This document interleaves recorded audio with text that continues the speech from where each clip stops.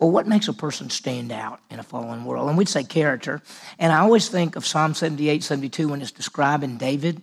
And it says that he shepherded him, you know, with his, you know, he was a man of character, a man of skill. He shepherded them according to the integrity of his heart and led them with his skill. So he was a man of character and skill. In other words, he knew what to do, that's skill, but he also was a man of character. And that's what we see.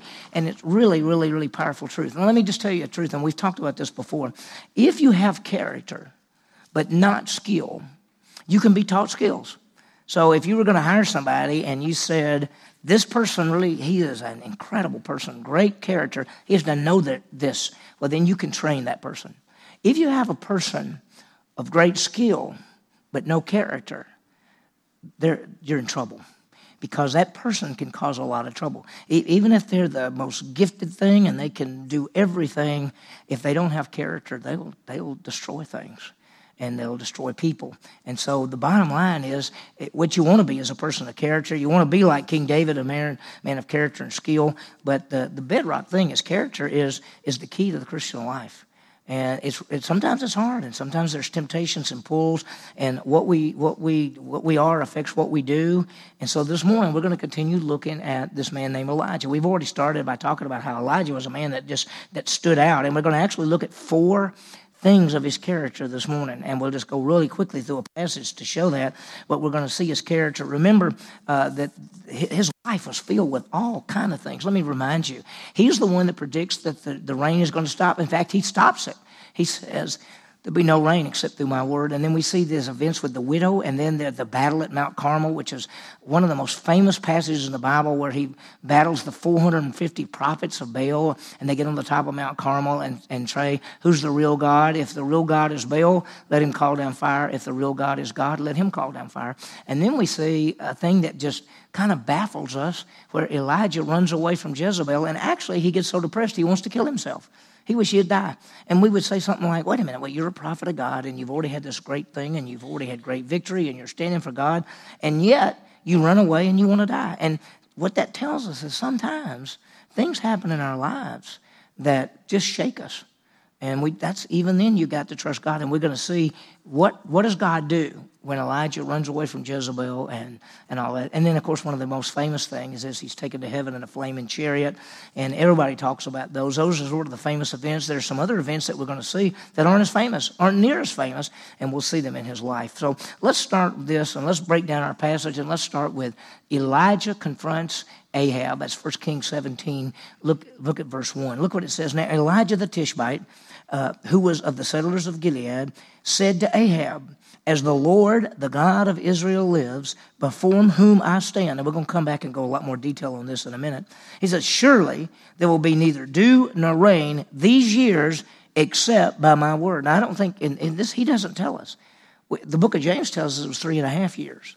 And so he actually stands before a wicked king. Now, when we think about Ahab, there are 2 things that stand out about him that just tell you what kind of wicked person he is. First of all, his marriage to Jezebel and his worship of idols. Now, you got to remember that Ahab is the king of Israel. There's 2 kingdoms, Judah, which is in the south, and Israel, which is in the north, and the capital of Israel is Samaria. And here is this king, and he is such a wicked man. In fact, the Bible actually says, up to this point, he is more wicked than any other king, more wicked than any other king. And so he's evil, and he marries Jezebel. And Jezebel, I think, was a Sidonian, and she worshiped false gods. And so what she does is she brings false worship in, and he, of course, follows right along with it. He's already turned away from God. And so when we see this time, it is a really terrible, terrible time. And so Elijah confronts a fallen world and a fallen king. And when we think about our world today, there are a lot of people that we deal with.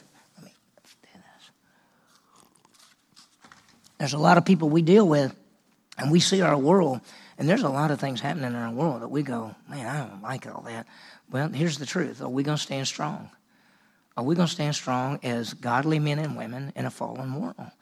And that's what we're seeing. And so Elijah, that's what he did. So let me read it again to you. It says, now Elijah the Tishbite. And he said, what? Tishbite? What are we talking about? He was from a place called Tishbe. So here's Samaria. That's the capital of the northern empire. Here's Jerusalem. Here's Judah. That's the southern empire. Here's the northern empire. This is called Israel here. This is called Judah. This map just puts Israel in the middle, but this is really the northern part. This is the southern part. Tishbe was a little town on the eastern side of the Jordan River. And so he leaves there and goes over to here. Now he's going to actually leave there and end up going all the way up to Zarephath, and that's where he meets that widow and all of those kind of things. And he has a brook, which is where he leaves and goes and hides at a brook, and they can't find him. They can't find him. They look all over for him, and then he leaves and goes all the way up here. And so he actually leaves Israel. He leaves Judah and Israel and lives up there. And so we're going to see this guy. So that's where he's from, and that's why when it says Elijah the Tishbite, he was from Tishbe, and it says, who were the settlers of Gilead, he said to Ahab, as the Lord, the God of Israel is, before whom I stand, surely there'll be no dew or rain these years except by my word. And so we're going to see him, and he was a man of character. And so I've got 4 things that as we look at him that I think we see that there's 4 things. First of all, he was a man of courage, because he stood before a king who easily could have killed him. Humanly speaking, he could have killed him. From God's end of it, nothing's going to touch him. But from the human speaking, going before this wicked king, the king could have had him killed. It clears. Then he's a man of prayer, because we're going to see that he prayed that it would not rain. And then I don't know if you remember the story, but for it to rain again, he gets off with somebody else and he starts praying, and nothing's happening. And he's praying for rain, and nothing's happening, and nothing happens. So he keeps sending this guy out and says, look out at the sky. And the guy goes out and he goes, nothing. And so finally, after about 5 or 6 times, the guy goes out and says, I see it's a cloud about the size of a man's hand. It's a little bitty cloud. He said, well, we'll just keep praying. And then he sent word to Ahab. He said, Ahab, you better get home because it's fixing to be a downpour. And it was. And so there's some great things there. But anyway, he took prayer. And he was a man of faith because he took God at his word. When God said, tell him there's not going to be any rain, there wasn't any rain. And so he trusted God. And then he did what God told him to do. So it is very powerful. So let's look first at the courage, that he was a man of courage and he stood strong. Elijah was a man of courage. So if you would, and you can just leave your place there and flip all the way over to James chapter 5. And we're going to be in James chapter 5 for just a little bit, because James gives us some information. If you remember, there's Hebrews and James and then 1 Peter. So you get back toward the back part of your Bible and get James chapter 5. And James is writing, of course, about a lot of different things, about basically living out your faith and being a godly person and doing the right things. And toward the end, he even then mentions Elijah. And he tells us about Elijah. And let me just say this. What's kind of amazing about this, when we study the life of Elijah, there's no background. All of a sudden in chapter 17, now if you've been reading 1 Kings, you got 1 Kings 1, 2, 3, 4, 5, you just got all these chapters and they talk about all these people. And then about chapter 16, you really get to this guy named Ahab. And then suddenly in chapter 17, it says, now Elijah the Tishbite came. There's no background. It doesn't tell us about a mother or father. It doesn't tell us hardly anything. It does tell us where he lives, because his hometown was Tishbe, or that's where he was living. And that's all. So out of nowhere, Elijah appears. But here's what James tells us in verse 17. It says, Elijah was a man with a nature like ours, and he prayed earnestly it would not rain. It didn't rain on the earth for 3 years and 6 months. Then he prayed again, and the sky poured rain, and the earth produced its fruit. So we get a little information. First of all, he is a man of courage. And the first thing I want you to think about, he was an ordinary person. Sometimes, in fact, he says he was a man with a nature like ours. When we read the Bible and we see people like Elijah and Elisha and Peter and James and Paul, we think there's so much, they're so much different than us. I mean, they're so much more godly, and they're just the kind of people that, they always did what was right. Well, the answer is no, they didn't. And they're like us. And we say things like, well, I could never be like Elijah, or I could never be like a Paul, or I could never be like a Peter, or I could never be like a Timothy. Yes, you could. And I'm not meaning that you're going to be an apostle or anything like that. I'm saying you can stand strong in a fallen world. You can make an impact for Christ right now, right where you live, in your neighborhood, in your job, in your family, in your church, everything. We can make a difference for Christ. It says Elijah was a man with a nature like us. He's an ordinary man. He had fears and doubts. In fact, when we get a little further over and he's running from Jezebel, you can see his fears and doubts right there. And sometimes, I've taught a long time ago, I taught dealing with depression from the life of Elijah. I've got a whole study that takes that part of Elijah's life when he's running from Jezebel and wants to die, and how God dealt with him. And we'll talk about it even in this study. How do you deal with depression? Because it's in there. And so he was a man just like us. But you know what he did? He stood. He stood for God. And when he came to Ahab, he did not come as Ahab's friend. He came as Ahab's adversary. The sins, he's basically saying the sins of the nation are going to have consequences. And Elijah announced the consequences, that there'd be no rain. And I'm going to tell you, in our fallen world, we got to stand for what's right. And we got to say what's right. Even if everybody else says that's not a big deal, or it doesn't really matter, or who really cares, whatever is right and whatever is wrong, we have to stand for that. We have to say that. We have to say, well, I know that a lot of people don't think that's wrong, but according to the Scripture, it's wrong. And so we hold to the fact and say that that's wrong. And we've got to be able to do that. And it's not that we want to be known for what we're against. We want to be known what we're for. And we're for Jesus Christ. And we're for the love and salvation and all those kind of things. But, Jesus is the only way. And so we got to be people of courage. Let me just show you something. It takes courage to stand for the clear gospel message. It does. Because most people don't stand for the clear gospel message. We say that Jesus died and rose again. And when you believe in him to give you what? Eternal life, and it's faith alone and Christ alone. A lot of people don't hold to that. A lot of people will say grace, but they'll add things to it. They'll say you need to turn away from your sins. You need to give your life to Jesus. You need to walk down an aisle. You need to make him Lord of your life. You need to do this, this, this. And when we stand for it and say, no, it's just faith alone and Christ alone, they make fun of us. We've had people say, well, you guys make it too easy. I go, easy? It's called grace. It doesn't cost a thing. And so it takes courage to stand for the grace message of salvation, because there are a lot of people. Listen, there are a lot of important, famous people in this country that are pastors that don't hold to this message. And some people say, so you think you know more than this? I say, I'm not talking about who I know, I just know what the Bible says about salvation. And sometimes it takes courage for all of us to say, salvation is a gift by faith alone in Christ alone, and it's for eternal life. The second, it takes courage to hold to the Bible, because we live in a culture now that doesn't hold to the Bible at all.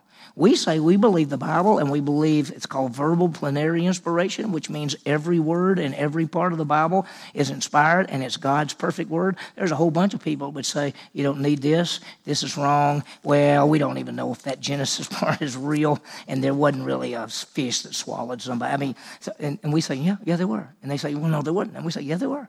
It takes courage to say we believe the Bible is God's word, because they look at us and say, obviously you're uneducated or you're stupid. And we say, no, I'm not uneducated. And I'm not stupid. I believe the Bible. It takes courage to hold to the truths of the Word of God. It takes courage to stand strong in a fallen world, because it is easy to go with the flow. It's much easier to go with the flow. And we don't want to go with the flow. We've got to stand for what's right. Even that old saying, even if the whole world is going one way and it's wrong, you've got to go the other way. And so it takes courage. And so I look at Elijah, and God apparently said, you go to him and you tell him there will be no rain until your word says there will be rain. And he did that. And, what did Jesus say? He said, if they hate me, they'll what? They'll hate you. Do you think they're going to be for you? Listen, if they kill the most perfect person who ever existed, what do you think they're going to do for us? We live in a fallen world, and it takes courage. So the first thing, he was a man of courage. The second thing, he's a man of prayer. Notice what James says in James 5:17. Elijah was a man with a nature like ours, and he prayed what? Earnestly, fervently, some people say, and that it would not rain, and it did not rain on the earth for 3 years and 6 months. He prayed earnestly. And that idea is with emotion. And they all say in the effective prayer of a righteous man avails much. I mean, when people pray and when they're righteous people and they're praying effectively, he was a man of prayer. Let me tell you something. God answers prayers. He answers them all the time. And we're to be lifting up our prayers. He says, be anxious for nothing but everything by prayer and supplication with thanksgiving. Let your requests be made known to God. Make your prayers known. Now, sometimes the answer is yes, sometimes the answer is no, and sometimes the answer is wait. But he answers prayer. He answers prayer when you ask them. And sometimes we say things like, well, God never answers my prayer. Yes, he does. The answer may be no, or the answer may be wait. You just may not get the yes that you want, but he's answering prayers. And so he was the effective prayer. Listen, there are people in this church. I mean, I've had so many people come to me and say, hey, we were praying for you when you had the virus. It helped. It worked.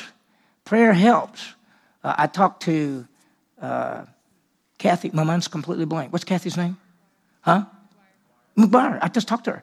You know, she had a brain tumor thing, right? Guess what? It's gone. It's gone. She called me, and she still got the cancer. They're doing the other stuff. But she called me, and she said the prayers are working because I went back to the doctor, and the tumor is gone. I love it. So listen, let's pray. Let's lift it up. Let's tell people, listen, Lord, this is what we want. You told us to be anxious for nothing. You told us to let the request be made known. I guarantee you, Elijah said, Lord, this is what you said. It's not going to rain. So he probably said, Lord, please don't let it rain. You know, because that's what you told me to tell them, that it's not going to rain, so don't let it rain. You know what prayer does for us? It does two things. It helps us maintain our fellowship, our relationship and fellowship with God.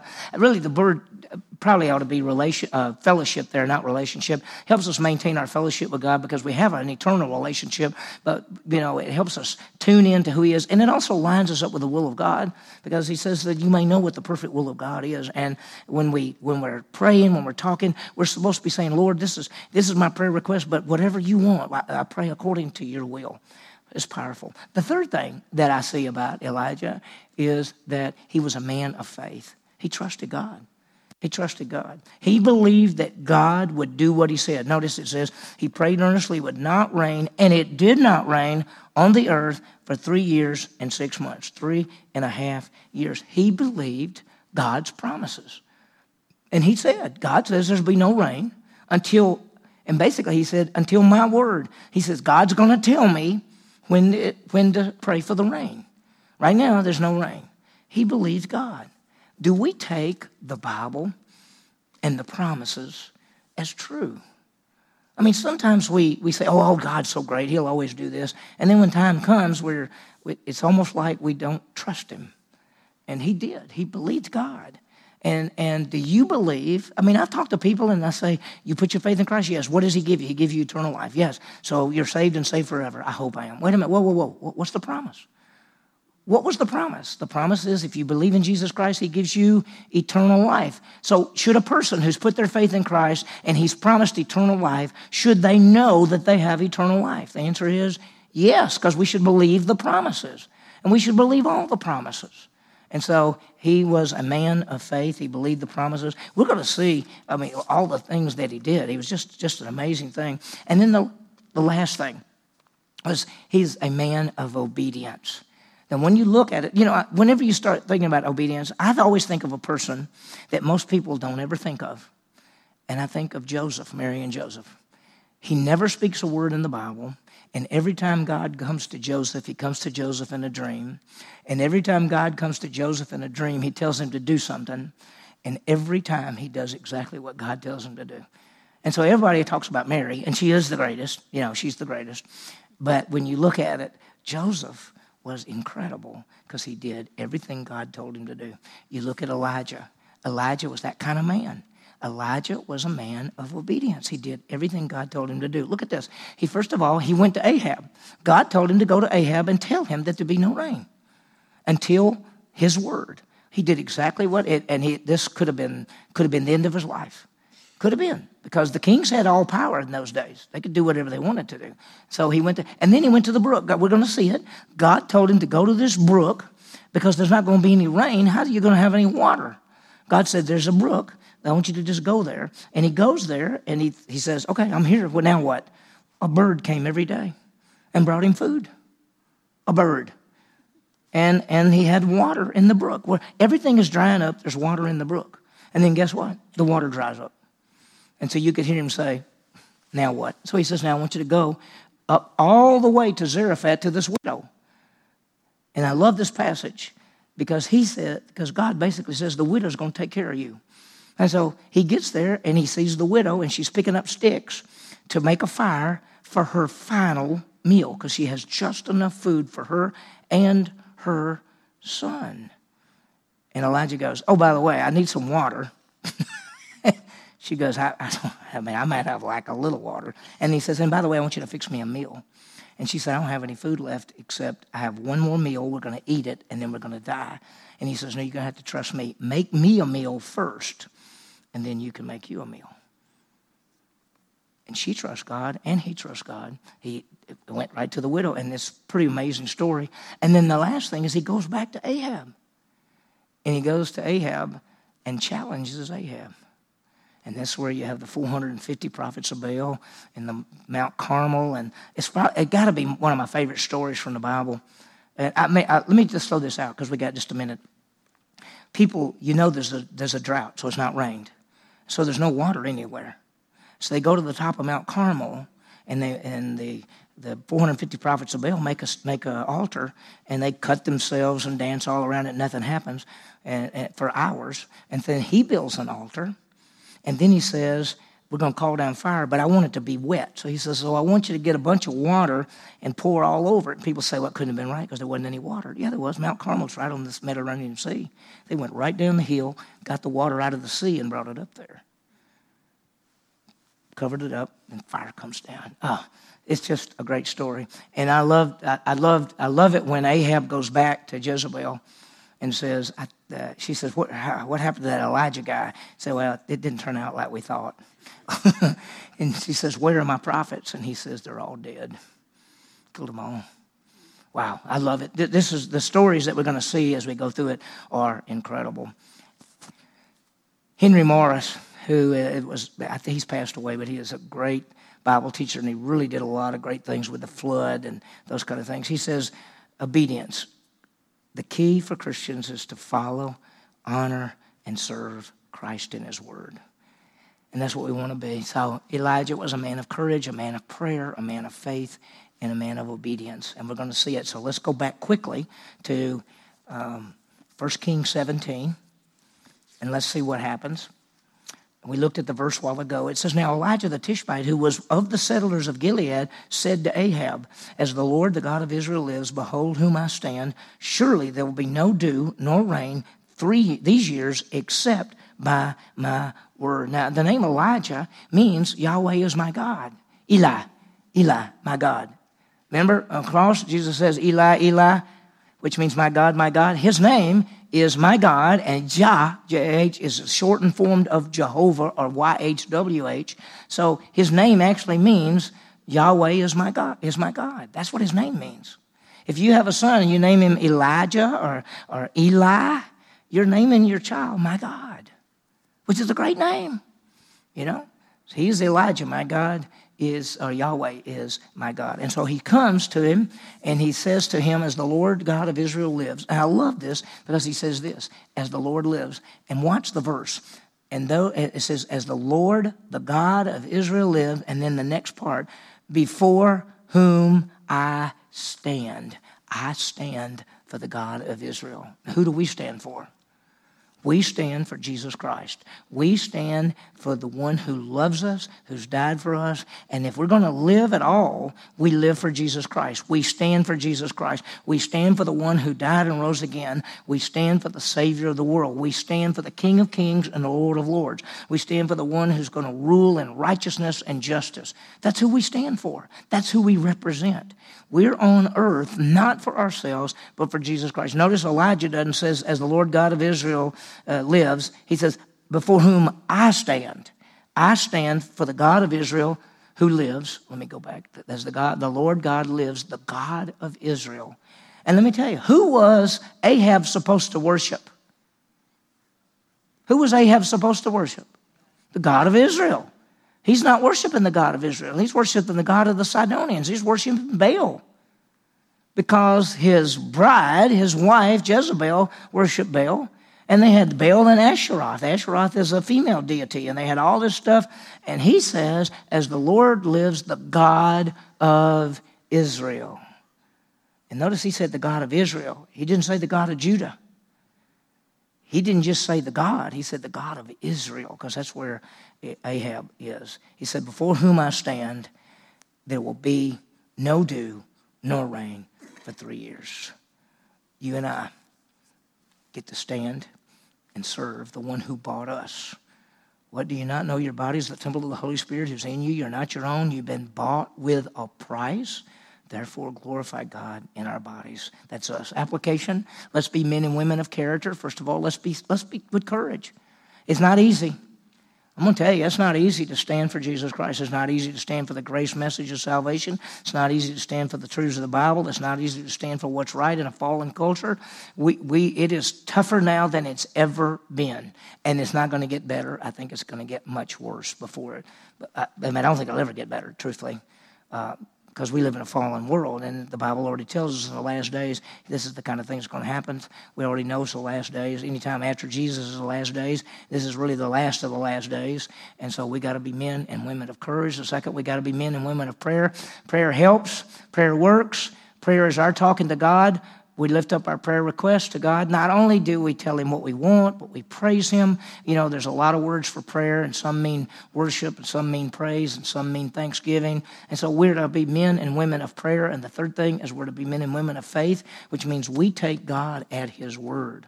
And whatever he tells us, we say, that's exactly right. I have to trust the Bible. The Bible is what's accurate and true. And then last but not least, obedience, to do what God has for us to do. And, of course, you say, well, I don't know what God wants me to do. Yes, you do. You know what he wants you to do. He wants you to stand for Christ. He wants you to make disciples. He wants you to tell other people about Christ. He wants you to study the Word of God so you can know it and apply it and pass it on. He wants you to grow in the grace and knowledge of Christ. He wants you to take the gifts, talents, and abilities that you have and serve. Because one of the hardest things we're having now is we can't find people to do ministry. Everybody's so afraid. I don't mean it bad, but people are so afraid, and it's okay to be afraid. But we need to use the gifts, talents, and abilities that we have to serve and to touch lives and to make disciples and to do all the things God has for us to do. So we want to be men and women of courage and faith and prayer and obedience.